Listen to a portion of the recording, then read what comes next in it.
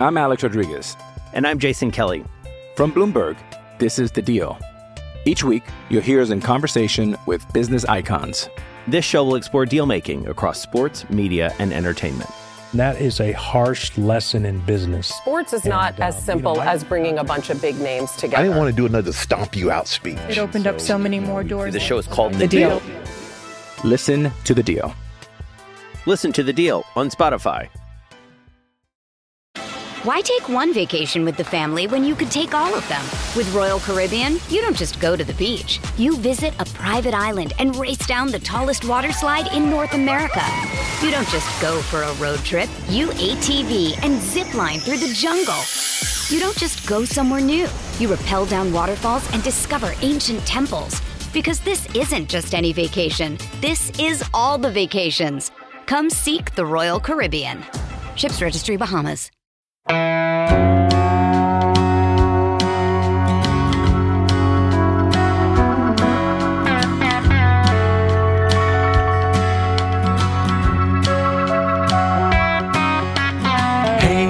Hey, where you been?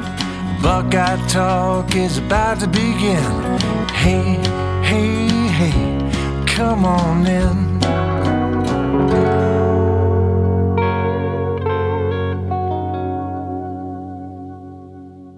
Welcome back to Bucket Talk. Stephen Means, Nathan Baird, Andrew Gillis. Today's Thursday pod is a rapid fire brought to you by the Texters. Sign up for the text 614-350-3315. I don't right off the bat with the ad. That's that's what we're doing here on Buckeye Talk. I sent Nathan and Andrew about 10 questions that will go. There's a lot more than that, but we're just going to start with these 10 questions here. And Nathan sent an answer to one of the questions already to the Texters. So we're going to start with that question here on the pod. But if you wanted to get it earlier in the day or earlier, literally the day before, sign up for the text 614-350-3315. From Arj Sarge, I think is how you say that. And if I'm not saying that correctly, I apologize, but it looks like Arj Sarge. From the 513. As we think about the season and individual accomplishments, should we be tempering our expectations? If week 0 was any indication, the game seemed to fly by like a 2023 baseball game, which I don't know if that's true or not. I don't watch baseball, so that's up to you, Nathan, to also answer. With fewer drives per game, I think individual stats will likely be dampened compared to recent history. So a 1,200-yard season from Mark might be as impressive as a 1,500-plus yard season in past years. Am I off base? Nathan, Ryan Day actually got asked about that on Tuesday and the new play clock rules and such. Should a fan be worried about offensive numbers? He also gave what the play average was. Give what that was, but then also should fans be worried about that? Right. So, and just to back people up a little bit, the new rule is that the clock doesn't stop on first downs. It stops on first downs only in the last 2 minutes of each half. So it's basically NFL rules on first downs now. Correct. And college has had its, clock stops on every first down, going back to, before Newt Rockne or whatever, but this is going to be a big change. And it was noticeable in the first week. I don't know if I would call it dramatic yet, but it's only a handful of games in week 0. So there were 7 games played involving FBS teams. And those teams averaged 63.31 plays per game. Those same teams last year, except taking out Jackson State because I didn't have data on them because they were FCS last year, averaged 66.93 plays per game. That is if you put those two together, the two averages together, there's basically like 7 less plays per game. If you take 2 average teams compared to 2 average teams of that group, just of that cohort last year. So 7 less plays per game. That's noticeable. Only 2 of those teams last year averaged fewer than 63 plays per game. So I think there's basically 2 questions here. One is like, how does it affect the game and what does it mean for Ohio State? And Ryan Day was, he heard that number. They had done their own research. They had that 63 number and he called that significant. And that's a team that wants to play as many plays as possible, especially early in a game. Get as many times, get as many touches, hands on the ball as often as possible, so you can go after, opponents. What does it mean in terms of stats and stuff like that? I think that's a much lesser concern. And in the way that the texter phrased it, the difference between like 1,200 and 1,500, that's a pretty massive difference. I don't think, 3.5 plays per game right now per team turns into that kind of statistical difference. I think it could make a little difference on the margins, but I don't think it's going to cause a significant difference in stats. I always think about like when I used to play sports video games, like football video games, and you'd play like the 5-minute quarters, and you couldn't ever really like recreate the full stats for a team in a season unless you played like the 15-minute quarters, but then that just took forever. So nobody did that. That's insane. So I don't think it's going to be anything like that dramatic. But I think you might notice some things on the margins. I think what's much more interesting is, are opponents going to be able to use this as a weapon against Ohio State? Is there a team that, because the clock doesn't stop and just keeps rolling, that every first down is a little bit more valuable now that it gets against Ohio State? That's fewer times you're giving Ohio State the ball potentially over the course of a game. But if you're not actually doing anything with those drives, if you're not actually ending up with points on those drives, I don't know that necessarily matters, because Ohio State is still going to end up with points a large amount of the time when it's driving. Well, first of all, to address the video game portion of that, it sounds like your offenses weren't explosive whatsoever. You were running the Wisconsin offensives of the past. No, listen. I average 45 points a game in NCAA 14 right now. So right, I'm not talking about points. I'm talking about like the actual stats. Like if you were a nerd and you wanted like a team, like a whole team where like all the stats made sense, like you'd usually get like a couple of guys who did, but you weren't getting that full like pretty distribution of like a full team's stats. That's what I'm talking about here. The number, you can still put up the points, absolutely. But I'm talking about like if you really want to geek out and put up those player by player stat things. I was actually someone who nerded out on those games to the point I would come home from college and me and my younger brother would spend days just doing all the front office stuff, whether it was college or NFL, Madden or NCAA, and just simulating the games. We didn't care about playing the games. We just wanted to do the recruiting and the free agency and all that stuff. Yeah. Well, you'll be able to do that next summer, allegedly, because apparently the game's coming back out here. But back to more pressing matters at the moment here from a football perspective. Andrew, I think this is something that we're not going to see how big of the impact it is until two good football teams get on the same field together. Because watching San Jose State against USC, I mean, USC still did what USC would have done in a normal situation. Notre Dame still did against Navy what it would have done in a normal situation. So to Nathan's point of who's going to use it as a weapon against Ohio State, I wonder what teams out there know this is their best chance of at least competing. And is that how you're maybe looking at this? Is this something that maybe Penn State or Michigan can use more to their advantage than, say, Rutgers or Maryland can? Yeah, I agree. Yeah, I agree with that. I think this is a situation where, like the first thing that I thought of was, I was watching the game and, I was watching the games on Saturday as I was moving in. So I was, I wasn't fully invested, but, I did kind of notice I had Notre Dame Navy on in the background and I went, wait a minute, was I cleaning for that long? Like, was I really doing that for that long? And then I kind of looked at the clock. I was like, that was like a 45 minute first quarter. But I also think that has to do with just the fact that they're Notre Dame and Navy. I am curious, like, what happens when Ohio State plays Penn State and Penn State decides we're going to air this thing out? Like, what happens when, I'm trying to think of a good example, like USC plays Oregon or something like what happens in those matchups where the big plays, the big passes and everything like that, like, does that look more like a normal game? Like, I think the pitch clock in baseball, that was what we were kind of talking about, or that was what you mentioned. Like, that's, I think, probably too far of a difference than what you're going to see in football. Like, I don't think it's going to be that big of a difference. But I do think that it's not going to help teams like, like a Western Kentucky or like, an Indiana or like those teams. I think this is going to help teams that are kind of at that second, third, fourth tier, however you want to phrase it, the Wisconsins, the Notre Dames, the Penn States, like those teams against Ohio State. I think it's going to help them more.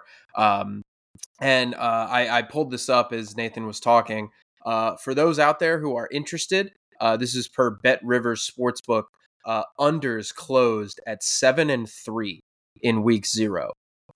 So I think that if you are I don't know how soon or if Vegas has already adapted to that, but if you are a gambler, if you dabble, I know they say life's too short to bet the under, but you might want to check into that on week 1 because teams might not have as many plays, or teams probably definitely won't have as many plays. So I think that there's going to be a few changes like that, the over-unders, things like that. But I don't know, like you said, I don't think you're going to get massive statistical differences from last year to this year.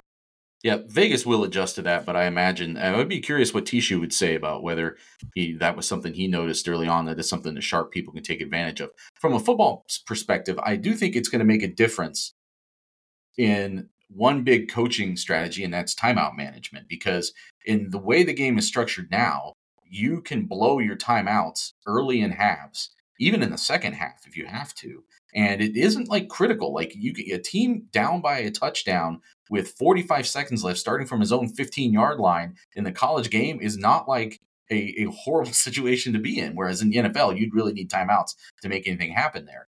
And in college, or most quarterbacks, the quarterbacks I've had to watch with the Bears growing up, for instance, would need like 7 timeouts to make something happen there. But at the college game now, on the field. Yeah, in the college game now, Bears bad example maybe. In the college game now, in this previous iteration, Ryan Day could, if something just doesn't look right on the first series of the game, just burn a timeout. Get everybody on the same page. He was never really that worried, I don't think, about having that timeout late in the game. And now you're in a situation where you have to maximize, and especially if you're talking about the second half. So let's say you're up 27-24 against Penn State, and you get the ball back with like 5 minutes left, and Penn State doesn't have any timeouts, or is only down to 1 timeout because of things that happened earlier in the game. That's a huge disadvantage that they're at now, because you get to really milk that clock down to at least that 2-minute point. Now, you can't milk it in those final 2 minutes as much anymore. But I don't know. I think it's going to be interesting to see how coaches adapt to this and how much study they've already put into it. The fortunate thing for them is you've already got the NFL template that's been there for years. Guys like Ryan Day and a lot of these college coaches have had some taste of the NFL, and that's maybe going to help them adapt to this, that they already can switch the mindset one way or the other and have an idea of how they want to approach those situations. The defensive aspect is interesting to me because Ryan Day does it all the time offensively, where it's like, I don't like what I'm seeing. We're 3 plays in the game, but we're burning a timeout here. But I'm thinking Peach Bowl, where Georgia sniffs out the fake punt and they go to call a timeout in those situations. There's plenty of situations like that happen in college football, because you see it in the NFL all the time. Teams don't like using timeouts on defense because you would rather have it when you have the ball. So how more often do we see those situations where something doesn't look right, but you got your defense out there, and now you're weighing the options of, should we call a timeout in this situation? Should we burn this timeout that we might need later on in the game? Which Georgia didn't end up needing it because they got a 75-play touchdown off, but they could have very much easily needed that touchdown later in the game. So I think about that situation. I think about the longest drive ever against Rutgers, where both teams just kept going back and forth on the goal line. They're calling timeouts because they're playing chess, not checkers. You can't really play chess with your timeouts in that same way anymore when you have a situation like this. From the 9-3-7, what in your minds would be a successful outing for the offensive line against Indiana? In my opinion, it would be allowing 2 or fewer sacks and limited instant pressure from the edges in the passing game. When running it would be keeping the backs untouched for the first few yards of runs. I'm going to go first. Yeah, it sounds good to me. It sounds like a pretty solid day to me. Andrew, is that, less than 2 sacks for a team who, CJ Stroud did not really get sacked last year. Justin Fields got sacked a lot, but that's because he held on to the ball and tried to make plays. CJ got rid of it. And if we're thinking that Kyle McCord is more in line with CJ Stroud in terms of wanting to hold on to the ball, is this kind of where you're thinking, less 2 or fewer sacks and let these running backs get to the second level? On the second point, yeah, I think that's fair. On the first point, I don't. I think I hate to be a watch the game, watch the tape guy, but sacks are not created equal. Like a sack on a 1st and 10 where Kyle McCord drops back and immediately has a defensive end just destroy him, and he has no time to look down the field. That's different than Kyle McCord takes a step back on 3rd and 12, and instead of finding the underneath route, which is open, says, we need a first down here. We're at midfield. We got to get yardage. And he rolls around a little bit, takes a step to his right, holds the ball for too long, trying to make a play, gets sacked. Those go down in the book as the same. Like you can look at the end of the game and be like, wow, Kyle McCord got sacked 4 times. That's crazy. But two of them could be because he was holding on to the ball trying to make a play. Or one of them could be it's Kyle McCord's fault. The read was there and he didn't see it. And he turns around, he looks for, 2nd, 3rd, 4th option, and then he takes the sack. So I don't know if sacks are necessarily always the best way to judge an offensive line. I think that they are a quarterback stat as well. I think you can kind of see that play itself out in a lot of different situations where, hey, you'll have a young guy come in there or an inexperienced guy come in there, and sometimes the game just moves a little quick. I'm not saying this is going to happen for Kyle McCord, but, all it takes is 1 or 2, and then all of a sudden you're at 2 sacks and you don't meet that goal. And then it looks worse than I think it actually would be. So I don't know if sacks are the correct way to look at that, just because there's so much that goes into that. Maybe McCord's trying to make a play. Maybe he misses a read.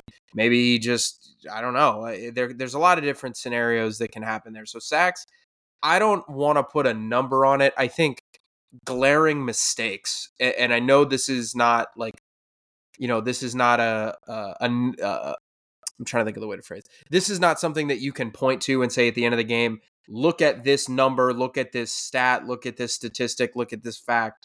Ohio State's offensive line was good. Ohio State's offensive line was bad. They were somewhere in the middle. I think this is one of those things where, as long as there's not very clear, offensive line bust, they have to, Indiana brings everybody and they bring 6, Ohio State has 5 in protection, and all of a sudden somebody's getting double teamed and now 2 guys come free instead of 1, which would be on the quarterback or whatever. There's a lot of situations like that. So I think you got to be able to run the ball effectively. I think that that's obvious. I think that, averaging, at least 5 yards a carry, I think that would be kind of a good number to hit. Just in terms of everybody for the game, I think that that's a good number. But as long as there's no glaring mistakes, and especially with some new starters on the offensive line, I look at holding penalties. I look at false start penalties. This could get illegal man downfield, chop block, those kind of ones that you don't see a lot. Like those kind of mistakes are the ones that I would look at. So yeah, for me, I think it's the mistakes, and then I think it's running the ball effectively, and then sacks. It just depends. Yeah, I think that's a great point actually about the penalties. I think that gets overlooked too often. We look at sometimes just those counting stats, but those can be hugely critical. You can look back at the Michigan game last year and in some other examples where, a mistimed false start or hold can really be critical. And I'm writing about this topic a little bit for Thursday on the site. People can go to cleveland.com/OSU, because I'm curious if Indiana is going to look a little bit more like what it did in 2020 against Justin Fields than it did the last 2 years against CJ Stroud. I mean, you couldn't, and we talked about this so much and wrote about it, you could not blitz CJ Stroud the same way you did Justin Fields, even though Justin Fields was more escapable, because CJ Stroud was such a smooth robot back there, finding open guys and getting rid of the ball. Like you were playing into his hands if you blitzed him too much.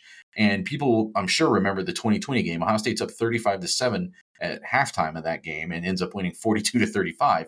And part of it was because Indiana just dialed up a lot of stuff. And there, I can give you raw numbers from that game. They sacked him 5 times. He got intercepted 3 times. His Heisman campaign basically slammed into a brick wall after he'd had just those video game start to the season for the first 3 games. But it's really more what it did to him than what those numbers were. Justin Fields looked confused and agitated and lost out there. And it was the result of things that happened from there more than any one number that you could put on anything. So that's what I'm kind of looking for on Saturday. Like, does this offense look comfortable, and does it absorb what Indiana throws at it? It's not going to always, like, there's going to be times Indiana's going to do something good defensively on Sunday. Their head coach is a good defensive coach. Their defensive coordinator is a guy who, by the way, knows Ohio State. Matt Guerrieri, who was here last year as a analyst and was a longtime assistant under Jim Knowles at other stops, and he knows what Ohio State does. He knows what Ohio State is, and he knows his athletes in the back end can't match up with Ohio State's receivers. So what's the counter to that? You can't just keep putting more defensive backs on the field. You only get 11 guys out there. So what do you try to do with those other 6 guys or 5 guys or however many it is to cause problems for those guys, for the quarterback, so that he can't get to those receivers? I think you're going to see more of that. I mean, Josh Myers, I remember the interview with him after the Indiana game last year, or in 2020, I should say. And that's a veteran center at that point, a guy who's heading off to the NFL. And he's talking about how they're bringing blitzes that they had not shown on film to that point. Again, it was the COVID year. You had less film to go by. But, bringing exotic stuff. They were blitzing safeties. They were doing that thing where you're blitzing guys kind of right behind each other, so they're hidden from the quarterback. Just all sorts of stuff like that. And that was a better IU team than the one that Ohio State's going to see on Saturday. I still think they're going to probably try to get funky with it a little bit and make this offensive line and make this quarterback / these quarterbacks show that they can read that and they can pick it up and they can make the right decision. Like, I don't think that the solution for IU on Saturday is sit back and try to defend these receivers one-on-one all day, or even in zone, whatever. Like, there's no way. You're going to get picked apart eventually. It's a recipe for disaster, and there may be a disaster anyway, but I think you've got to come after Ohio State, and I expect them to probably try that, at least at the start on Saturday. I mean, you're starting a new starting quarterback, and you might throw another guy out there with him. This is perfect scenario for Indiana to do all that. So I'm wondering how simple the game plan will be.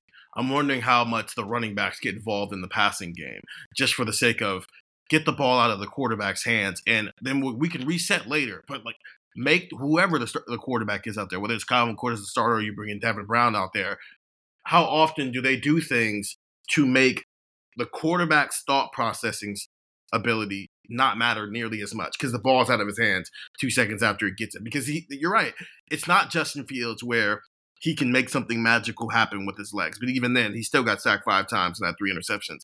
And it's not C.J. Stroud where he's solving the problem before the ball's even snapped. You've got a new starting quarterback who has never really been through this before. Even with that start for Kyle McCord, that's Akron. That's not a Big Ten game. So I do wonder how much that comes into play with what play calls that Ryan Day calls on Saturday, where maybe he wants to be aggressive, but in its name of protecting his new starting quarterback, let's just get the ball in the hands of the weapons as quickly as possible. I do think it's not just the running backs getting involved in the passing game. I think you might see a run-heavy approach. Let the running backs, let the running game help these quarterbacks get comfortable. Oh yeah. We'll be doing our outrageous predictions. I've been kind of locked in on mine all week already, but it's on that guise of they're going to run the ball a lot. Quick nonsense question before we take a break. We got a little bit of everything in here. Plus, some people want to know more about Andrew, which, they know about us. They know about me. They don't know that much about Andrew. You'd be surprised. You underestimate how sick they are of us. Yeah. That's fair. So from Chad in the 612, what's your game day or press box snack or beverage indulgence? So this one's hard because we get fed. I always forget to eat during noon games. So because I'm down on the field looking at stuff before the game, and it's typically eggs and breakfast food at noon, which I'm always not a fan of. I've never really brought my own snacks to a press box before. Have either one of you done that? I've been told to, but I've never done it. I was covering a game at FedEx Field before, and I got told by somebody to bring my own food, and I was like, they'll feed us. It'll be fine. It was not fine. Some stadiums, some places, you definitely need to bring your own food, or else you will have food poisoning for 48 hours. So I've never done it, but I've been told to. There are a few places where you absolutely have to. Yeah, your mileage may vary both on quality and quantity of food. And listen, I am not a complainer when it comes to this stuff. I'm always like, they don't have to feed us. I make a living. I can provide for my own sustenance. It's a nice thing that they do. I'm glad that, Jerry Emig and the whole operation over at Ohio State puts out the food that they do. And really everybody in the Big Ten does something. And, as Stephen was kind of alluding to, you're really, unless you bring your own thing, you're kind of just a slave to what's there. I mean, you're whatever they're offering, that's what you have to eat that day. And some places have some more snacky things that they throw out there too. But a lot of places it's here's the meal, and if you don't like it, there's a concession stand.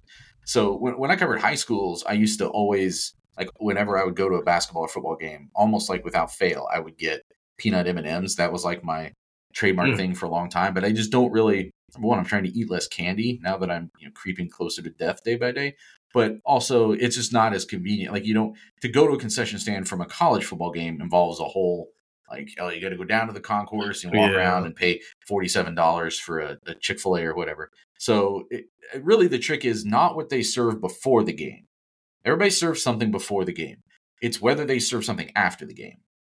So the real important thing to remember for all sports writers, if you're an aspiring sports writer out there, it's like, try to find out if they serve any food after the game. And if not, now you're on like a little scavenger mission during the game for what can I find to throw in a backpack or whatever that I can snack on when I'm filing stories after the game. That's the real clutch move. Ohio State, they mostly are just before the game, and then they sometimes bring down like leftover things for after the game. There's other places in the Big Ten that they'll throw out pizzas, they'll throw out a whole spread after the game, which is nice. But that's where I feel like when I make mistakes, it's that I wasn't thinking ahead about the fact that I'm going to be really hungry after this game and I haven't planned ahead. Yeah, I think the number one thing for me is it has to be simple, because obviously, like, if you're gonna get, like, if they're gonna have, like, pasta or burgers or something like that, like, that's good. That I'm not gonna do that during the game unless I'm like absolutely dying. Like, so it has to be kind of finger foods. So I'm typically like finger foods, easy to snack on. I'll say that. So like popcorn, M&Ms. Like Reese's Pieces, like those types of things, like that has to be the move. I think that's where you and I differ. If they're serving me pasta, I'm getting pasta. Well, yeah, but I'm doing that. If it's a noon or not a noon game, if it's a 3:30 game, I'm doing that at 1:15. I'm not doing that at 4:15. You know what I'm saying? Like, I'm not doing that during the game where, like, sometimes you have to sometimes focus your energy a little bit. Like, to go to Nathan's point, so I'll give two. So the craziest press box I've ever seen, like, just for kind of what it was Akron. I don't know if Steven ever covered a football game at Akron, but like I went to Kent State. Of course I did. Well, okay. Well, I don't know if you ever covered a game there. Give me a break. But at the school that's 30 minutes away from the school I go to? You might not have covered football there. I don't know. I don't know your life. You're talking about the listeners don't know me that well. I don't know you that well. This is true. We met. I was on vacation when he got hired. Yeah. The first time we ever met was on this podcast. Like, the first time we ever said a word to each other was on this podcast. That's like, very live. True. So great. But Akron was crazy because it was like they had Chick-fil-A.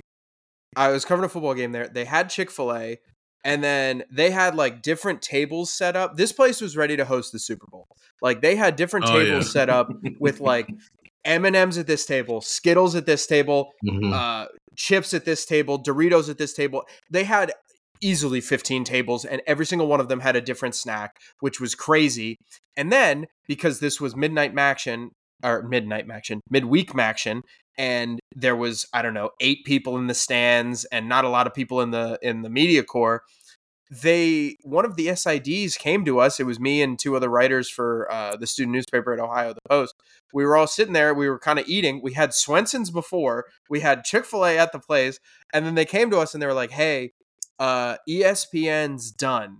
If you want to go back into that media room and get ESPN food, we go back there. And I mean, it made Chick-fil-A look like peasant food. Like this, they had like steak and they had like like wedding chocolate cake. Like it was the nicest cake I've ever seen. And they had like all kinds of food and like sandwiches. It was crazy. So that was just the wildest one in terms of like the amount of food that they've given you. And like this stands up. This is not like Akron was crazy because it was Akron. This is like Akron was bananas to this day. And I've covered games in pro football stadiums, college football stadiums, everything. And Akron was number one. The last thing I'll say, the Cowboys at the end of their games, they don't sell. They have beer in the press box. They have 2 taps in the press box, and you can just go get a cup of beer as soon as the game is over. So that I remember somebody told me about that, and I thought they were kidding. It's like it was like Lone Star Brewing or something like that, like some local brew that they had up there. They told me that, and I thought it was a joke. I was like, "There's no way they serve beer in the press box," and goddamn, there was beer in the press box at the end of the game. No, that's a very like previous generation thing. I remember the first time I went to a Major League Baseball game and came back to the press box after the game, and like there were like guys just drinking cans of beer in the press box. I worry that we might be straying a little bit from the context of the question, which where they said like game day indulgence. So like what is so let's look ahead to the bye week. We're all at home on that Saturday, and we're watching games from home. What are you guys ordering or making for? Because I think I would probably be doing something special that day. And I think it's probably Roosters, because that's kind of my go-to for those scenarios. If I'm getting to sit at home on a Saturday and watch college football, I'm usually ordering up a spread of Roosters.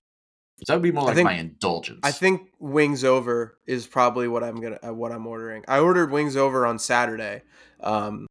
When I had a couple of games on when I was unpacking and everything like that. So I think Wings Over is what I would order Wings Over will be what I order. Like, I know this was a question about college football, but like when we have NFL Sunday, not this weekend, but the following week, like there will be like a 12:15, 12:30 Wings Over orders sent in from yours truly. And I will sit down on the couch and not get up for 10 hours. So, yeah, I think Wings Over is the non-press box game day indulgence. Yeah, it's definitely Roosters. There's 2 Roosters within like a 10-minute, radius from my house, which is awesome, but also expensive to my bank account. But it is what it is. Yeah, it's definitely Roosters for sure. Because I don't like BW3s at all. I can't do it. I don't. It's just not good wings to me. Roosters is great wings to me. Yeah, agreed. I think B-Dubs has been surpassed. B-Dubs definitely seems like the factory version of getting better food elsewhere. Yeah, Yes. and it's, I don't know, I think this is more of like, if you're listening to this and you live in like the Cincinnati area, Indiana, Kentucky, like down there's a place called Wings and Rings, which is really good. Like I had thought, I went there kind of begrudgingly when I was moving into Cincinnati, and I thought that it was like a B-Dubs, and I was like, I don't know about this. And I think it was better than Roosters. So if you ever have a chance to go to Wings and Rings, I would do that over Roosters. I saw an episode of Undercover Boss with the CEO of Wings and Rings, because I think it's based in Cincinnati. Yeah. I'm also a Frickers fan. Frickers is good. I try to stop at that Frickers in Richmond on my way back from Indiana a lot of times. So if you got a Frickers nearby, that's usually a good choice too. Canes or Zaxby's? See, I've still never had Zaxby's. That's a mistake. That's a huge mistake. I don't know where is a Zaxby's close to Indianapolis. Me. I don't think I've ever. Yeah, there's one in Indianapolis now. There is one. I've seen the one in Indianapolis. I think actually we drive by it on the way to Bloomington. Maybe Steven and I, since you're going to be in Indiana, you go. We should make a Zaxby's stop on our way through Indy. Yeah. Better than Canes. I agree. Cool. Better than Canes. You can stay on this pod. Good. When we come back. I cannot believe that conversation was so. Look at it. Yeah, I mean, conversation we've had. You said nonsense, so might as well. We've talked about some interesting stuff since you've been on this pod, and that's the most interesting conversation we've had so far. When we come back, hopefully some other conversations can measure up to the conversation about what we eat on game days. But also, a lot from Andrew. People want to know about you, man. They want to know who you are. They want to make you family. So you're going to become family when we come back here on Buckeye Talk. Hey, it's Kaylee Cuoco for Priceline. Ready to go to your happy place for a happy price? Well, why didn't you say so? Just download the Priceline app right now and save up to 60% on hotels. So whether it's Cousin Kevin's Kazoo Concert in Kansas City, go Kevin, or Becky's Bachelorette Bash in Bermuda, you never have to miss a trip ever again. So download the Priceline app today. Your savings are waiting. Go to your happy place for a happy price.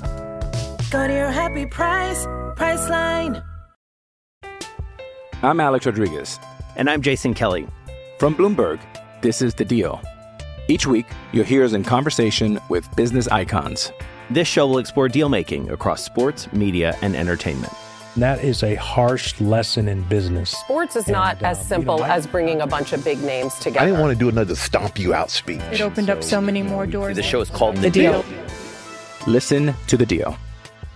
Listen to The Deal on Spotify. Back here on Buckeye Talk, Stephen Means, Nathan Baird, Andrew Gillis. Let's get back into football first. We'll save the Andrew stuff for the end because, listen, he's the main event here. Nathan and I are just, we're just vessels for Andrew to show off his character here. From the 419, Ohio State, Michigan, and Penn State are all favored in Saturday's games by 30, 36, and 20 points. What can we learn about these three in games where they're so clearly overmatching their opponents? I suppose one could stumble, but I'm assuring these games will be over at halftime. What should knowledgeable fans look for in these games? So just for some background, obviously Ohio State's favored by 30 points against Indiana on Saturday. Michigan is currently favored by 36 points over East Carolina, and Penn State is currently favored 20.5 over West Virginia. Both of those teams are at home. Ohio State's on the road. Nathan, we'll start with you. In games where, they're probably going to win by a lot of points, what are we supposed to learn about the three best teams in the Big Ten East? Well, every team that he listed, or this person listed, this texter listed, thank you for texting, has some unproven area, right? Mm-hmm. And with Penn State and Ohio State, it's pretty simple. I already mentioned with Ohio State, that especially depending on what Indiana decides to throw at it, but how does this offensive line and this quarterback handle being on the road in the Big Ten and a potentially chaotic defensive approach from the other team if they decide to go that route?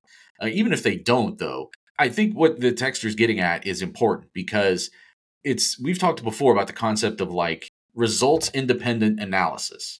Like Ohio State wins this game 42-7, but how did it win the game? Like how did it do the things that ended up with a 42-7 score? Because there are probably a lot of ways you could get to a 42-7 score against a bad team. Like how does it look there? I keep thinking of, as we relate to this Ohio State quarterback situation, and I'm going to extend this now to Penn State with Drew Allar, who will be, we think, they haven't officially named him the starter as of Wednesday afternoon. Yeah. We assume he will be the starter. How do those guys look? You can score touchdowns without the quarterback. Kyle McCord destroyed Akron in 2021, but people looked at that game and looked at what CJ Stroud did and said, oh, that's not as good as this other thing. You know what I'm saying? And I keep thinking back as it relates to this situation. And we talked about this on the pod not that long ago. It's Clemson in 2018. And Clemson didn't lose games with Kelly Bryant, and that's why they had to go to Trevor Lawrence. They played them both. And what Kelly Bryant, who had been to the playoffs a year before, what he looked like was not as good as what they thought they could get if they switched quarterbacks. So it's all about having an independent standard separate from whether or not you're winning the game and sometimes even whether you're winning it comfortably or not. So I think you'll know it when you see it. And this relates to Ohio State's defense too. I mean, Ohio State won its first 11 games last year. But maybe an example would be like that Maryland game. You started to see things really turn towards what could be a problem, and then the next week they were. And those sorts of things, like take the score away, be looking at, is this defense getting third down stops? Is this defense creating third and long situations and then allowing the pass rush to do its work?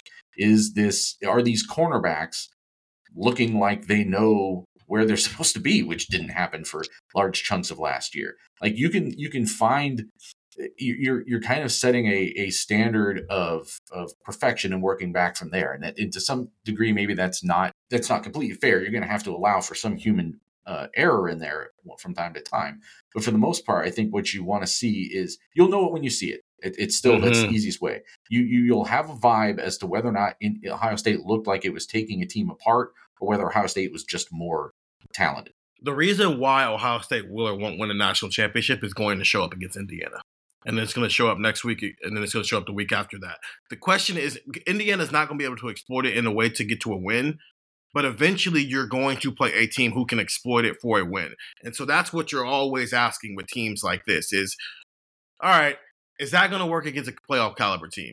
Is a playoff caliber team going to exploit that? Last year, it was the cornerback situation, whether it was health or just lack of play. All right, is somebody going to eventually exploit it in a way that leads to a win? Yes, Michigan and Georgia did. The year before that, the defense is just not very good. Who's going to exploit it? Oregon exploited it. Michigan exploited it. The year before that, 2020, I don't know if we ever found it, but they only played 8 games. So it was never really – but even then, the defense was still already starting its decline. 2018, can't tackle. Defensive scheme is weird. Team is just kind of off. It shows up against Purdue. 2017 against Iowa. JT Barrett not necessarily being on top of his game week after week. It shows up against Iowa. Ohio State's going to play 8 games a year where it probably can just wake up and win. You're always looking for the thing that they have in that's a flaw, an inherent flaw that one of those other 4 teams can exploit year after year basis. And I think for me right now with Penn State, it's clearly the Drew Aller conversation. With Ohio State, is the defense actually going to take that next step and be elite again? I think with Michigan, I think the Michigan one's hard right now because they are who they are and they do it very well. But maybe for them, are they ever going to take that next step and not just be the team who's built to be Ohio State, but actually be built to compete for national champions? Andrew, where is your head at with things like this? Yeah, I think it's, to kind of echo what Nathan said, I think it's situational. I think you look at, all right, here's how they call plays on 3rd and 8. Here's how they use the running backs in the passing game. I think that's all good and fair. The one thing I'm curious about is rotations, if and when the game gets out of hand. Like if the game is like what did Nathan say? Like if it ends 42-7, by the end of that game, you're not really going to learn a lot. But what does a safety rotation look like in the first half, in the first quarter, in the first 20, 25 minutes? What does the defensive end rotation look like? Like how quick do they go to Kenyatta Jackson and Caden Curry? Like how do they use the jack? When does Carnell Tate play? Does Carnell Tate play when the game is, when the game is not in doubt, or when the game is still in doubt, like theoretically? Like if it's 14-3 at the end of the first quarter or midway through the second quarter or whatever, are they keeping TreVeyon Henderson in the game? Do they go to Mayan Williams? Do they go to Chip Trainum? Do they keep Dallin Hayden in the game? Like how do they utilize the running back room? How do they mix in some of the younger receivers? Do they mix in some of the younger offensive linemen? Like, are they comfortable with getting Luke Montgomery a series when it's 17-7? Like, is that a situation that you want to try out, or are you just going to roll with the starters? Like, I think early on, there are certain situations where that's not going to matter. Obviously, quarterback is one thing. I'm kind of looking past quarterback for answering this question. Like, I think that, is TreVeyon Henderson getting all of the meaningful carries? Is, who's starting at safety? How do they use Sonny Styles? It's not so much how do they play in certain situations, because I think that's obviously true. I agree with that point. I also think it's who plays in those situations. I know Steven has been talking about like Ohio State should go 4 or 5 wide more often than they do. Do they do that? Do they put Carnell Tate on the field, or do they just say, you know what, Xavier Johnson, go out there with Jaden Ballard, and that's our 5 wide set? Like, how do you do that? That to me is just as interesting as, okay, how does, Jack Sawyer look against Indiana's tackles? How does Mike Hall disrupt the pocket? Because those guys are more talented on the whole than what Indiana has. So I think what they scheme up and how they scheme it up in terms of usage, in terms of play calling, are they more aggressive? Like, do we see aggressive? Do we see going for it on certain downs and situations. Like how do they handle those situations? I think that's just as telling as how they play. Whether or not it works, that's kind of what I'm trying to say. Like independent, like I think Steven said that, like independent from results, like what does this look like? Like what is the input rather than the output? I think the who they're playing part is interesting. First of all, if I've been trying to get them to go 4 wide receiver, they go 5 wide receiver, I might faint in the press box. God's formation. But defensively, Jim Knowles was getting asked some of these questions when he brought up the fact that Jordan Hancock can play in the nickel spot. So if he comes into the nickel spot, I think it was Tony Girdman, he said, so what happens with Sonny Styles, right? Because he's playing the nickel. Does he go up to that high safety spot and you take whoever the adjuster is off? Or does Sonny Styles come off the field? And Jim Knowles was saying, well, he can be a safety, he can be a nickel, he can be a Sam linebacker. I mean, he can be all these. He can be everything. You know, he can cook your food, he can feed it to you, he can clean up afterward, and then he can put the baby to sleep because he's Sonny Styles, the almighty. But what does the Rushman package look like if we see that in this game? Do they kick JT inside? Do they kick Jack Sawyer inside? If they get into a situation where Indiana's forcing them to put 3 linebackers on the field, is Cody Simon up there at Sam, the way that Jim Knowles has talked about? Do we see the Jack as much? I think offensively it is what it is. I'm not banking on them to go 4 wide receiver because it's just not what they do here. Right. But I am banking on them to go 12 and 13 personnel. So who's the second tight end when they go 12 personnel? Right. You know, when they go 13 personnel, is it Joe Royer and G. Scott? And then defensively, everything I just said. I think that stuff is important because that stuff is independent of who the opponent is. That's just matchup situations. How does Cameron Martinez fit into this type? I think that stuff we're going to find out over the next couple of weeks because offenses have offensive game plans. So if Western Kentucky comes out next weekend and is constantly throwing the ball and forcing Ohio State to go dime, who comes on the field as your dime? If they're forcing you to always have 3 linebackers on the field, does Sonny Styles stay on the field as a linebacker, or do you put Cody Simon? I think that stuff is interesting, and we're going to find that stuff out as well. Nathan, is that kind of on the lines you're thinking? Yeah, and I think Andrew sort of maybe inadvertently tripped over something that I'm definitely hoping to pay attention to on Saturday. Well, no, just because you're talking about like being aggressive in situations, but one of the big points of the way Ohio State ended last season was the change in mindset for Ryan Day, for other aspects of the program between the Michigan loss and the Georgia game. And they talked about wanting to sustain that and carry it forward and have that be part of their identity this year and be more aggressive, be more confident, and not sort of like shrink from some of those situations. However, how do you do that while you're also maybe trying to ease a starting quarterback into things? Or do you not look at it like that? Do you say no? Like part of the whole way that we've evaluated these quarterbacks is we have to sustain that mindset. So they have to play at this level. They have to do these things. Like that's, I think, a question maybe worth asking Ryan when we get him on Thursday. Maybe I'll just ask that, like, because I'm curious because that was such an important change that happened. And I don't think it could exist independent of, it couldn't just be solely for those circumstances. It couldn't just be that team had to do that. I think there were things there that have to be more prevalent throughout the program in general.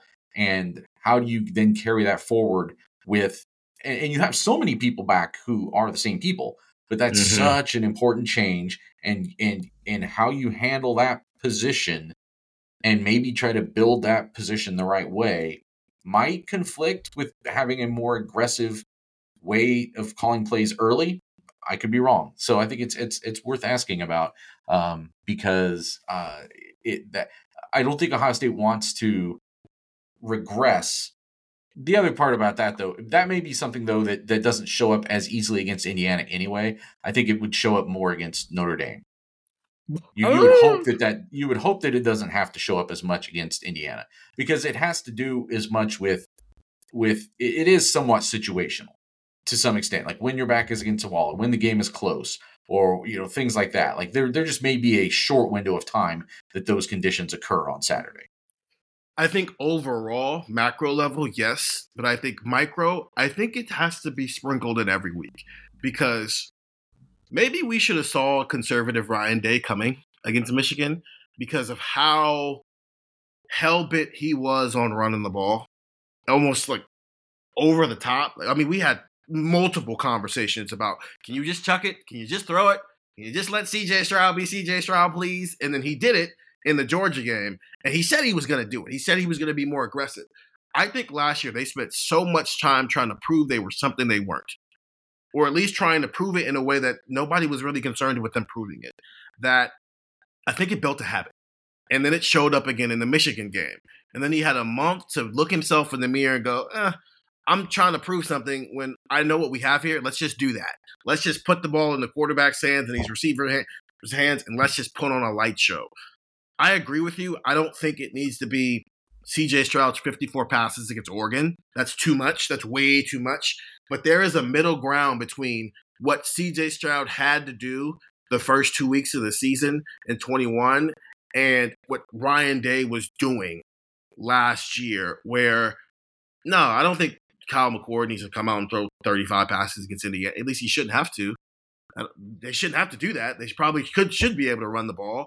But in those situations where it matters, as we're talking about, like you said, independent results analysis, when it's 3rd and 1 on the 35-yard line and you need the yard, and you've got Marvin Harrison Jr. opposite side of the formation at X, you've got Emeka Egbuka in your slot, and you've got Julian Fleming as your Z, I think you throw the ball in that situation. And you do that you do what makes your money. You do what puts the butter on the bread in the situations that matters. So then when you're playing in the games that matter most, you've already built up that habit. So I think that's important for me to see. Is he still hell-bent on, it's 3rd and 2, we got to be able to run the ball here? Or does he just get the first down the way that Ohio State gets first downs? Scott in the 6.5, I think you asked a really good question that makes for a whole pod. But I did want to shout you out here to let you know that I did see your question. I think it's an interesting conversation to be had on a pod next week when, depending on how this quarterback situation plays out, we're not necessarily worried about whether the game is going to be close or not. So I'm going to save that one because I thought that was really interesting. Craig in San Diego asks, my rapid fire topic relates to special teams. I heard or maybe read somewhere that Travion and Emeka were in line for kick and punt returns this year. What? As in, like, what? Those are two of the most critical keys to our offense and also have both been injured in prior years. Why would they risk additional hits on those two players when you are 5 deep in a running back room and have 5-star wide receiver depth? Have the coaching staff not learned the painful lessons on the impact of injuries in critical late season games? Please talk me off the ledge here. Andrew, Parker Fleming said that Emeka Egbuka will be handling punt returns this year. Ryan Day said that Travion Henderson was at least working with the special teams at times. There was one time in his career where he was the kick returner, and that was against Minnesota. Then we never saw him back there again. But so this is more of an Emeka Egbuka conversation than a Travion Henderson conversation. And a bigger picture, should your best players, as a guy coming from the NFL, where this is not always the case, should your best weapons be your return specialist? I think it's fine. I think one of the things to talk Craig off the ledge here would be, number one, that is how you swing a game in big time games. That like a punt return that goes 50 yards or for a touchdown or swings field position or whatever, like that's how you beat a team like Georgia. That's how you beat a team like Alabama or Michigan. Like those kinds of plays, that's how that gets done, right? Like you win games on and frankly, you can lose games on special teams. So, I think, kind of having some star power there is pretty significant. I'm trying to pull up the stats as I'm talking here, but I think it is important to know, or at least it is important to remember, that punt returns and kick returns are not exactly, it's not like it kind of used to be where there's like wedge busters and you have a flying wedge coming down the field and like it's just, 22 guys just running 20 miles an hour into each other. Like kick returns and punt returns happen way more infrequently than they used to. So I would have to look and see how many guys, like how many returns that they actually had. But I just think that it doesn't happen a ton. Yeah, like here, I just got it. According to Sports Reference, College Football Reference, Xavier Johnson led the team in kick returns last year. he had 12 kick returns. So he averaged 1 kick return a game. Punt returns, Emeka Egbuka, almost tripped over that, 11 punt returns. They had a total 13, 14, 15 punt returns last year. They had a total of 17 kick returns last year. So you're talking 32 in a season. Like, that is a very, very small number. So I understand where you're coming from to look at it and say, well, you can still get hit. You can still do, I get it.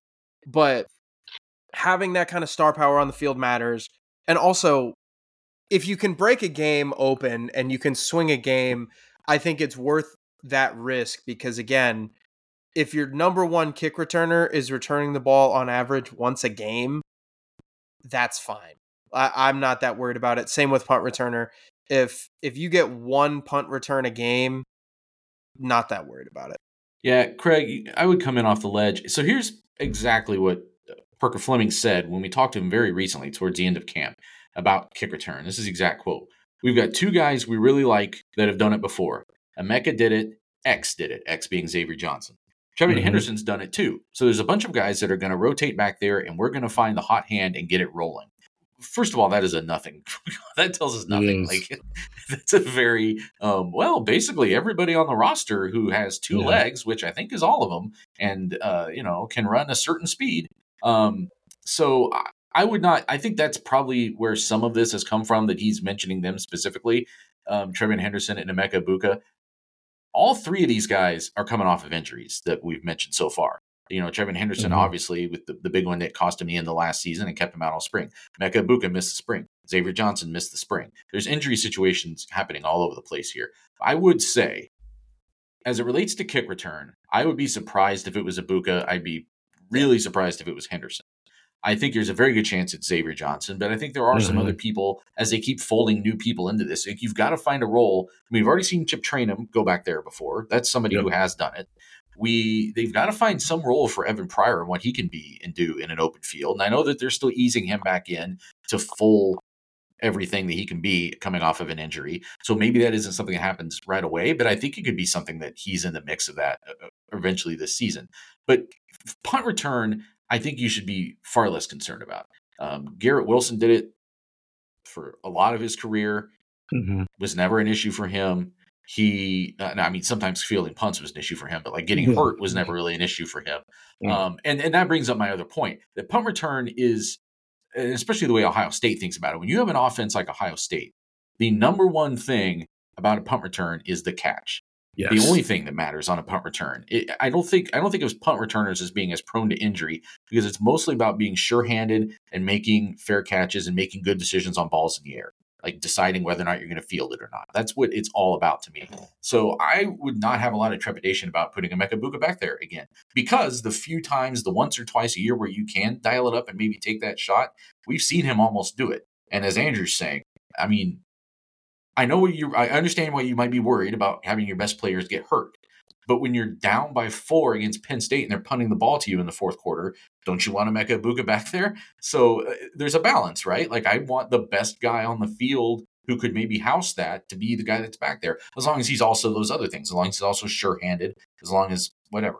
So I don't think there's a reason to be alarmed right now. We'll find out more on Saturday. This is one of the areas that we get little glimpses of special teams when we see those 2 practices, but we don't see a lot.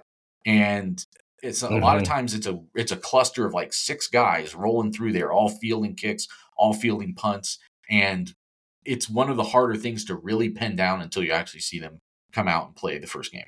They just want you to catch the ball on punt return. They just want you to catch the ball. So turn it over. They're more likely to go with the veteran guy who also plays and catches the ball on offense as well. I think kick return, kick return has become so irrelevant in college football because it's a lot of fair catching anyway. So maybe if you've got a true freshman who might be explosive, who's not going to see the field on offense, that's what they did with him back in 21. They put him back there at kick return, and he had a couple where he almost take it back. You throw out Xavier Johnson and Chip Trainum. I would throw out Brandon Ennis as a guy who could be a kick returner for you. Maybe Carnell Tate. That's a way to get those guys on the field and get them action. And then a year from now, they can play offense. And to your point, when Trevin Henderson went back there in 2021 for that Minnesota game, he was not yet the starting running back on this team. Yes. He was still being folded into what his full role in the offense was going to be. Once he had that full role in the offense, they were like, nah, none of that.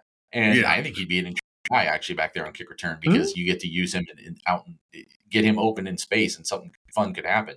But they have enough other talent on this team. I would be really surprised if they put him in harm's way like that. But we'll see. Yeah, those type of guys. It's the Marvin thing from the spring where people tried to make a big deal that he was doing punt return stuff.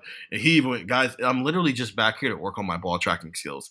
I'm not doing this. Emeka Egbuka is doing it. I would assume that's the benefit that TreVeyon Henderson does when he's in that. I mean, they got to do something during kick return and punt period, right? They can't just sit around and watch. They got to do something.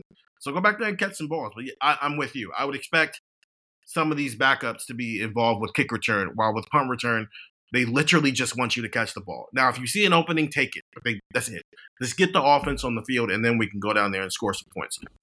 We're going to take one more break, and then Andrew gets to become the star of the show here. This is your turn to turn off the podcast, everybody.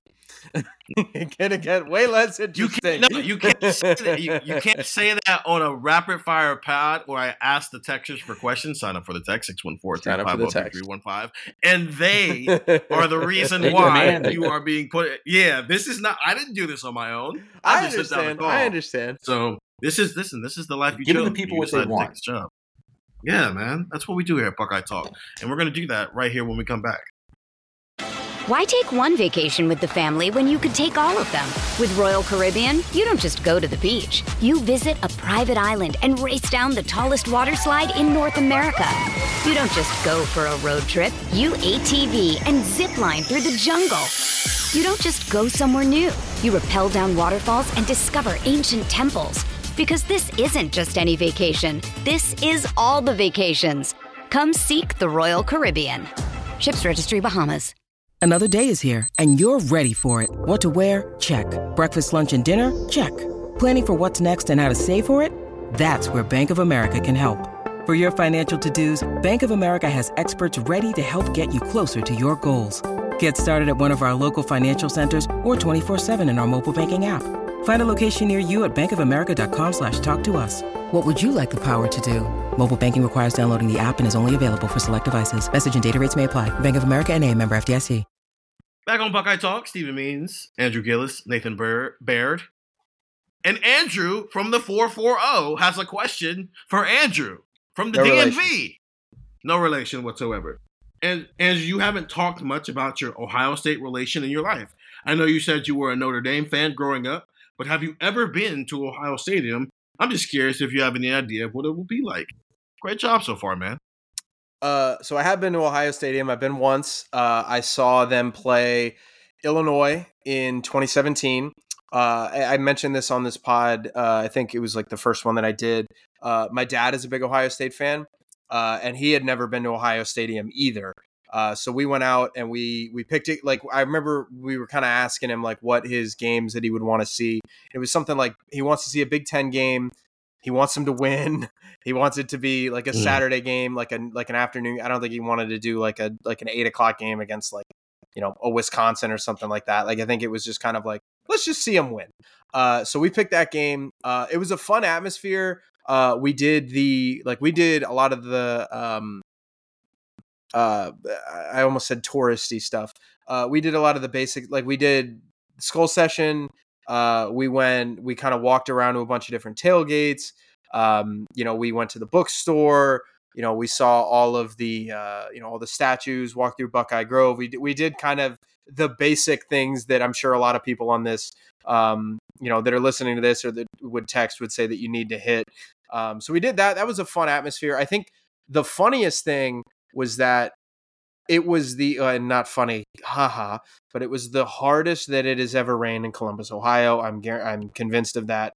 It poured for the last, handful of minutes that I was at the stadium, and it was just ridiculous. Our hotel was actually within walking distance, so we walked back. But it was kind of funny that we're walking back, and this was senior day 2017. So they were playing at Michigan the next week, and we were walking through and we saw all the street signs and all the buildings, and everything already had the M's X'd out.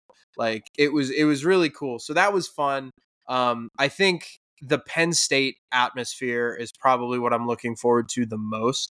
I think that's fair, just because like I remember a couple of weeks before we went to that Ohio State game, that was the epic, I think it was 39-38 game between Ohio State and Penn State, where Ohio State came back from like 21-3 or 28-10 or whatever that was.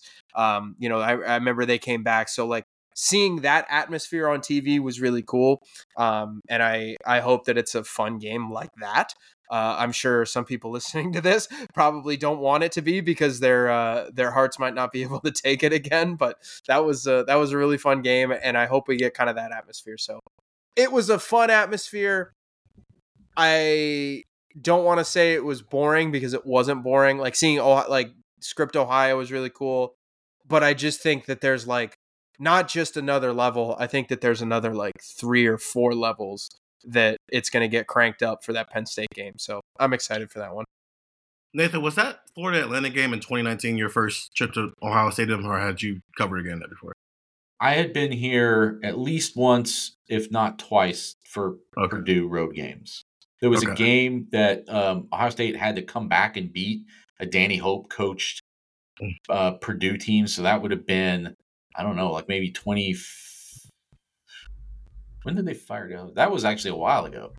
That was late. That's been a while. That's been a hot minute, because Hazel was there like 13, 14, 15, 16. So I must have been there like 2011, 2012. Maybe that was like 2012 season. I can't remember. I'm rambling. But yeah, I've been here for a couple of road games, and one under Urban Meyer that maybe that was the same game. So 2012. And I actually went to the Ohio State post game for that game. I was like the third guy on the team and went to the Ohio State post game. So I had even actually been in the Ohio State interview room before covering Ohio State. So that's part of like when you come from elsewhere in the Big Ten, you get to know the other environments, and you sometimes get to like step behind the curtain a little bit and see what it's like being on the other beat and being, covering another angle from the game. So that can be kind of fun. The only Big Ten road, the only Big Ten stadium I have not covered a game in is Iowa. Yeah, I've been to all the East stadiums, obviously, at this point. I would have been able to check off Wisconsin this year, but, I have friends who decide to make, significant life choices in the fall instead of the summer like normal people. So I won't be at that game. I'm in a wedding. I'm in a wedding. I'm at that age where my friends are getting married at this point. Jacob in New Jersey. I guess this is more for Nathan and I, because Andrew is new to covering the Big Ten. Since Andrew's joining, what's your favorite in-the-know trick for away games? Is there a faster entrance at Indiana's Memorial Stadium? Does Spartan Stadium have the best snacks? I never do anything with this information, but Andrew might. So I actually think Spartan Stadium, isn't that the one that there are a couple places that have ice cream, and they're just like, it's just like, like coolers of ice cream? No, Spartan Stadium sucks. No, Spartan Stadium gives us the tickets. They give us these food tickets, and that's all you get for food. And it's not even the good food. It's like you get like a pretzel or a hot dog or nachos. It's like they might be and I don't, like I said before, I don't complain about this stuff. But if I were someone who complained, it's probably the worst of the Big Ten. Minnesota is the one that has a lot of ice cream. Minnesota's just really good. Like Blue Bunny or whatever. Minnesota, where you need ice cream. Minnesota underrated best Big Ten city. I think I love Minneapolis so much. Yeah. Here's my two go-tos, and one I've already shared with Andrew, and I think he's going to try to partake with me when we go to Rutgers. Is you have to go into New York City the night before. Like you stay for sure in New Jersey, you stay right by the airport. You use the free shuttle. You get back after you check in the afternoon. You get back on the shuttle. You take the train into New York City. And now, so it's like, it's a way to go to New York and get like a Broadway show or whatever, but the company is paying for your flight and your meal that night. So really you're putting out for the show, but it cuts a big part of the expense out of like this really cool experience of going to New York City. So that's one thing that like Doug taught me that. I used to just do the New Jersey side of things. And the first time I went out here with us. We went to New York City. You were on that trip, Steven, and like you actually got to go to dinner and we went to a play. I don't remember what you did, but like I went to Brooklyn and hung out with my friends. It was awesome. Right. But you get to have like cultural experiences so it's and I'm actually kind of bummed. I may be one of the only people in the world that's bummed that Ohio State isn't going to play Rutgers every year because it means you get to go to New York City every other year. But then the other half of that is for the Maryland road trips, you stay in DC. You fly into DC, you stay in DC because it's not that hard to get up to College Park and by just Uber or whatever you want to do. And you're getting a free weekend in Washington, DC, which is a great city. Whether you want to do cultural things, it's a great food city. It's the more metropolitan cities. There's some Big Ten teams that aren't in those cities, but they're so close that why would you not take advantage of it? My girlfriend loves DC. She loves DC. The DC trip, I mean, that's a homecoming for me. I'm from right outside DC. I'm from Northern Virginia. So that's true. That would be, that's obviously big. The New York thing that needs to be brought up as a part of this is that I have never been to New York City. You have to. We have to. I know. I have looked at the skyline. I covered a game last year. The Bengals played the Jets. And I remember I stayed in like Hasbrook Heights or something, which was north of Newark. I flew into Newark, went north, and then I went out to dinner with some other writers in like Hoboken or something like that, Jersey City, whatever's like right there. We went, got some pizza, which was very expensive. And then I remember it was like 10:30 and it was a 1:00 game the next day. And I was like, all right, well, I guess I'm not going into New York City. Skyline looks cool, but I've never been. Those are probably the two. The Rutgers trip's probably the highlight of the year for me, which is a weird thing to say because it's Rutgers. But I don't get to go to Wisconsin, so I don't get to experience that. But then all the other places we're going this year, I mean, Ann Arbor is not necessarily near Detroit. So it's not like you can go enjoy whatever they do in Detroit. So, yeah, it's definitely – we're going to New York City, Andrew. So don't expect to stay in your hotel. I was talking to Nathan yesterday, right before the press conference. I've got family from Northeast Pennsylvania. It's like an hour and a half, 2 hours away from New York City. And they were talking about like coming to visit. And like, so I was like telling Nathan, I was like, I might just go out like Thursday night. Like we have that Zoom call with Ryan Day. Like I might just go out like Thursday night and go see New York City Thursday night and then have all day Friday where I can just wake up and go do whatever. The other clutch thing is get plenty of sleep the night before the Big Ten championship game. Oh yeah, because it's a horrible turnaround. I've been briefed this by other writers. I've been told listen, people tell me all the time. Like, go ahead. So the game starts at 7:30, 8 o'clock around there. 8 o'clock. So you probably get to the stadium 5:30 ish, depending on what you're doing, what you're eating dinner. From that moment you get to the stadium, you are not going to get a respectable amount of sleep until Monday. Yeah, because and the thing the lesson that I got told. So I have been briefed this, and this is very in the weeds journalism stuff, but I have been briefed this by multiple different people that you show up to the game. Ohio State's going to play like they will if they're there. The odds is that they have just beaten Michigan. So like they just like especially this year's team, they overcame 2 straight losses. They did, they beat the biggest team on their schedule. They, all the fan base is going crazy. Like it's this big thing. And then you turn around and it's Purdue or it's Iowa or it's 7-5, whoever. And you're like, okay, well, they're already in the playoff. They're already here. So the game ends at like 11:30. They're going to do the trophy presentation, presuming that they win. They're going to do the trophy presentation. They're going to do all that, and then what I think noon is the selection show the next day. That is correct. So that's what I'm saying. You drive back, and then all of a sudden it's like what the hell? Like this game doesn't even matter anymore, and it kind of doesn't even matter when it's happening to an extent. Presuming that they're already going to make the college football playoff no matter what happens. So, yeah, I have been briefed that the Big Ten championship game is wildly overrated to cover. So, have no fears. I'm ready. So one more Andrew question. It's a very simple question from the 937. Can we get Andrew's feelings on Ohio-style square-cut pizza?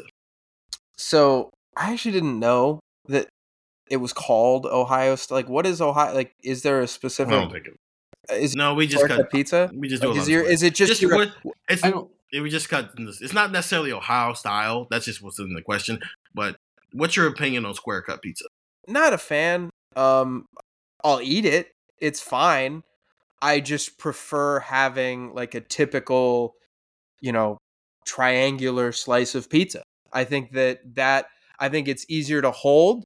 I think it's less messy. Like, cause sometimes you get like, it's not like, it's very different because like a square pizza is not like a brownie. Like if you get a brownie in the middle, like that's great. It's warm, it's soft on all the edges, that's fine. But if you get like a middle cut of pizza, there's no like, I guess like the crust on a normal slice of pizza kind of keeps everything in a little bit. Like you take a bite and it just the sauce goes all out and the cheese goes all out. So not a fan. I think I'm very traditional in that sense. I like just regular Italian style pizza. New York style, whatever it was. I prefer a triangle cut pizza if I have my druthers. Most usually. However, am I like the only sports writer who can eat a piece of square cut pizza without it just exploding comically all over my face and hands with the first bite? Like, I can do it pretty easily. I don't it's understand. Not that hard. Like, it's not that big a deal. It's not. I'm not saying I need a bib. I will absolutely tell you this. I'll take delicious square cut pizza over mediocre triangle cut pizza. Oh yeah, any agreed. day. I care about the ingredients. I care about the ingredients and everything. I'm not going to reject a pizza out of hand simply for its geometric dimensions. 100%. For sure. I'm with you there. It's pizza at the end of the day. Like Detroit style pizza, the square cut Detroit style pizza. I'm probably not supposed to bring up Michigan things, but like that's solid pizza, man. Yeah, as long as you got good sauce, good cheese, and good bread, and a solid topping, it's good for me. I've got. Oh, wait a second. Oh, hold on. Wait. I've got. Hold on. My struggles with crust over the past year. Okay, because you said good bread there, and I was like, wait a second. Are we okay? Have we moved past having the palate of a 6-year-old when we eat our crust? Let me give you some backstory here. So, I was not always a big fan of crust with pizza. Neither was I. Then I turned 6. Yeah, okay. Exactly. Well, no, it's just okay. Do you also put the crust on your PB&Js or your grilled cheese sandwiches or whatever kind of sandwiches? That's not the same type of crust. That's not correlation there. That's not the same type of thing there.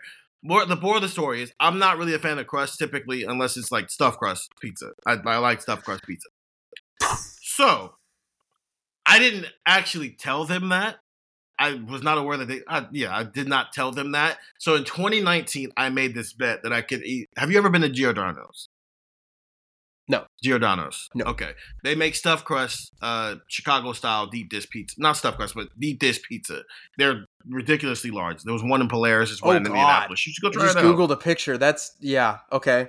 Yeah, go ahead. Yeah. So, in my younger days, I made the declaration that I could eat a whole large pizza from Giordano's, deep dish pizza, and I would say, which we immediately, even before this technicality that he brought up, we immediately called BS on that. Of course, you're not eating a large deep dish pizza from Giordano's. It's deep dish pizza. It is a casserole. It's like eating an entire lasagna by yourself. It is. Go ahead, Steven. And so finish the rest of this story. And so I can't remember. This was off season, right? Yeah, it was off season, which is even more hilarious because I went and covered a basketball game after I did this, which is ridiculous.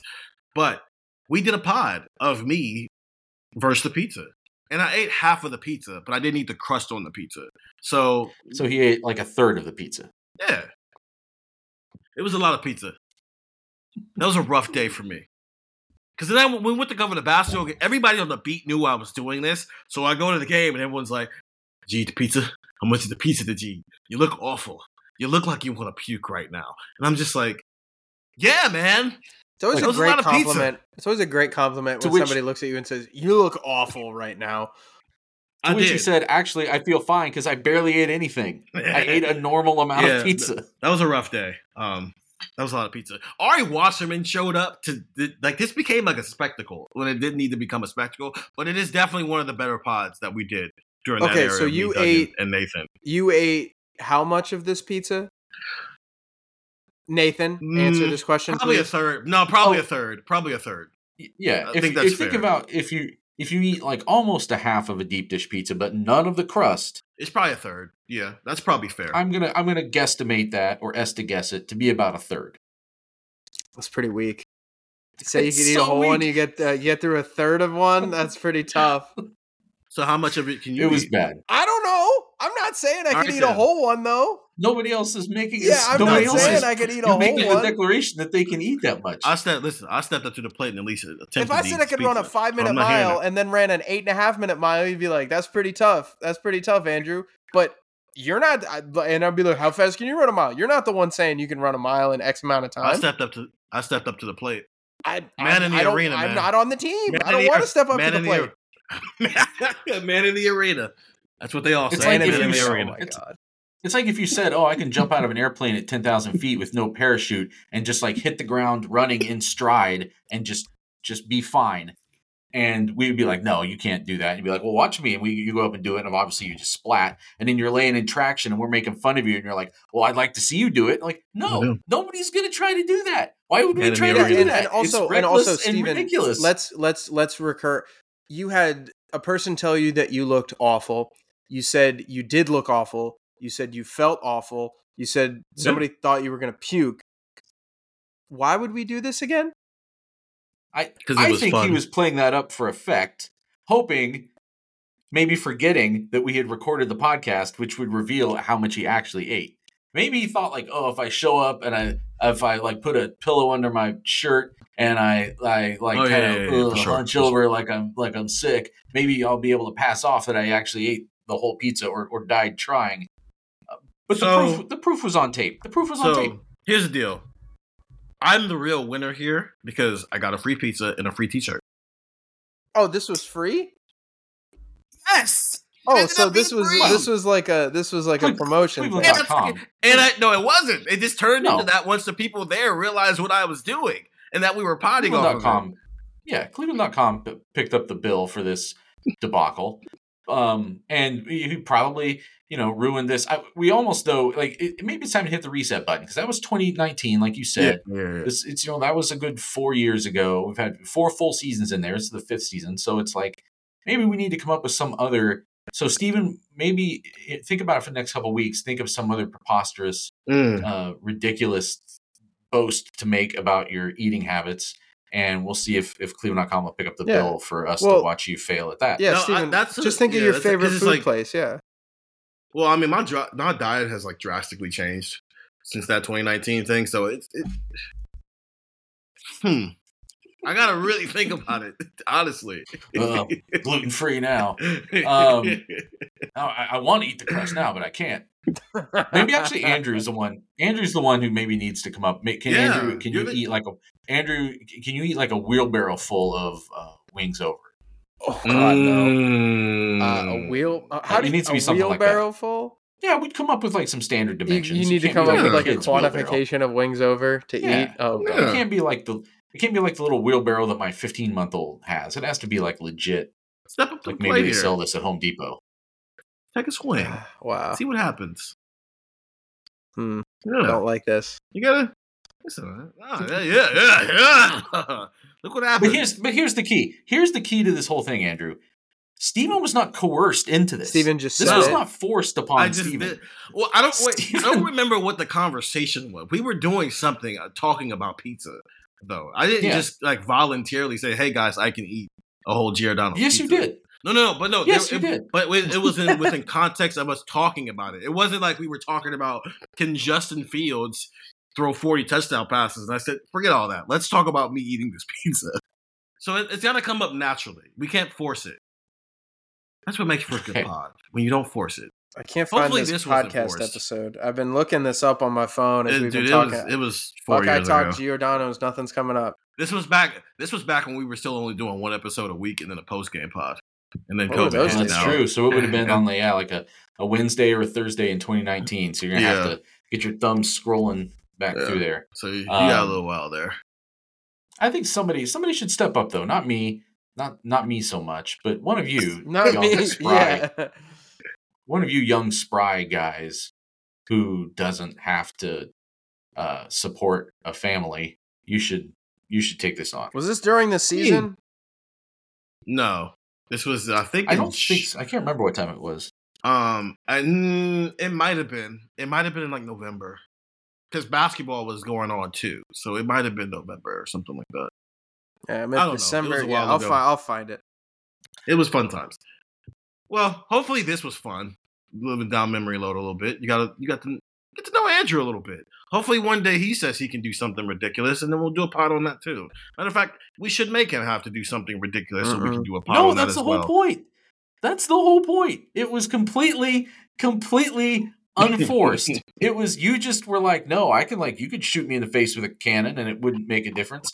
And we were like, I don't think that's right. And then you were like, want to bet? And then you blew your head off. Like, that's what it was. Like, it's got to be completely, it has to be a self-own. That's fair. I think what we learned from this is, kids out there, if you're listening, always believe in yourself. Even when you have no reason whatsoever to believe in yourself. For Nathan Baird, for Andrew Gillis, I'm the invincible Stephen Means. And that was Buckeye Talk.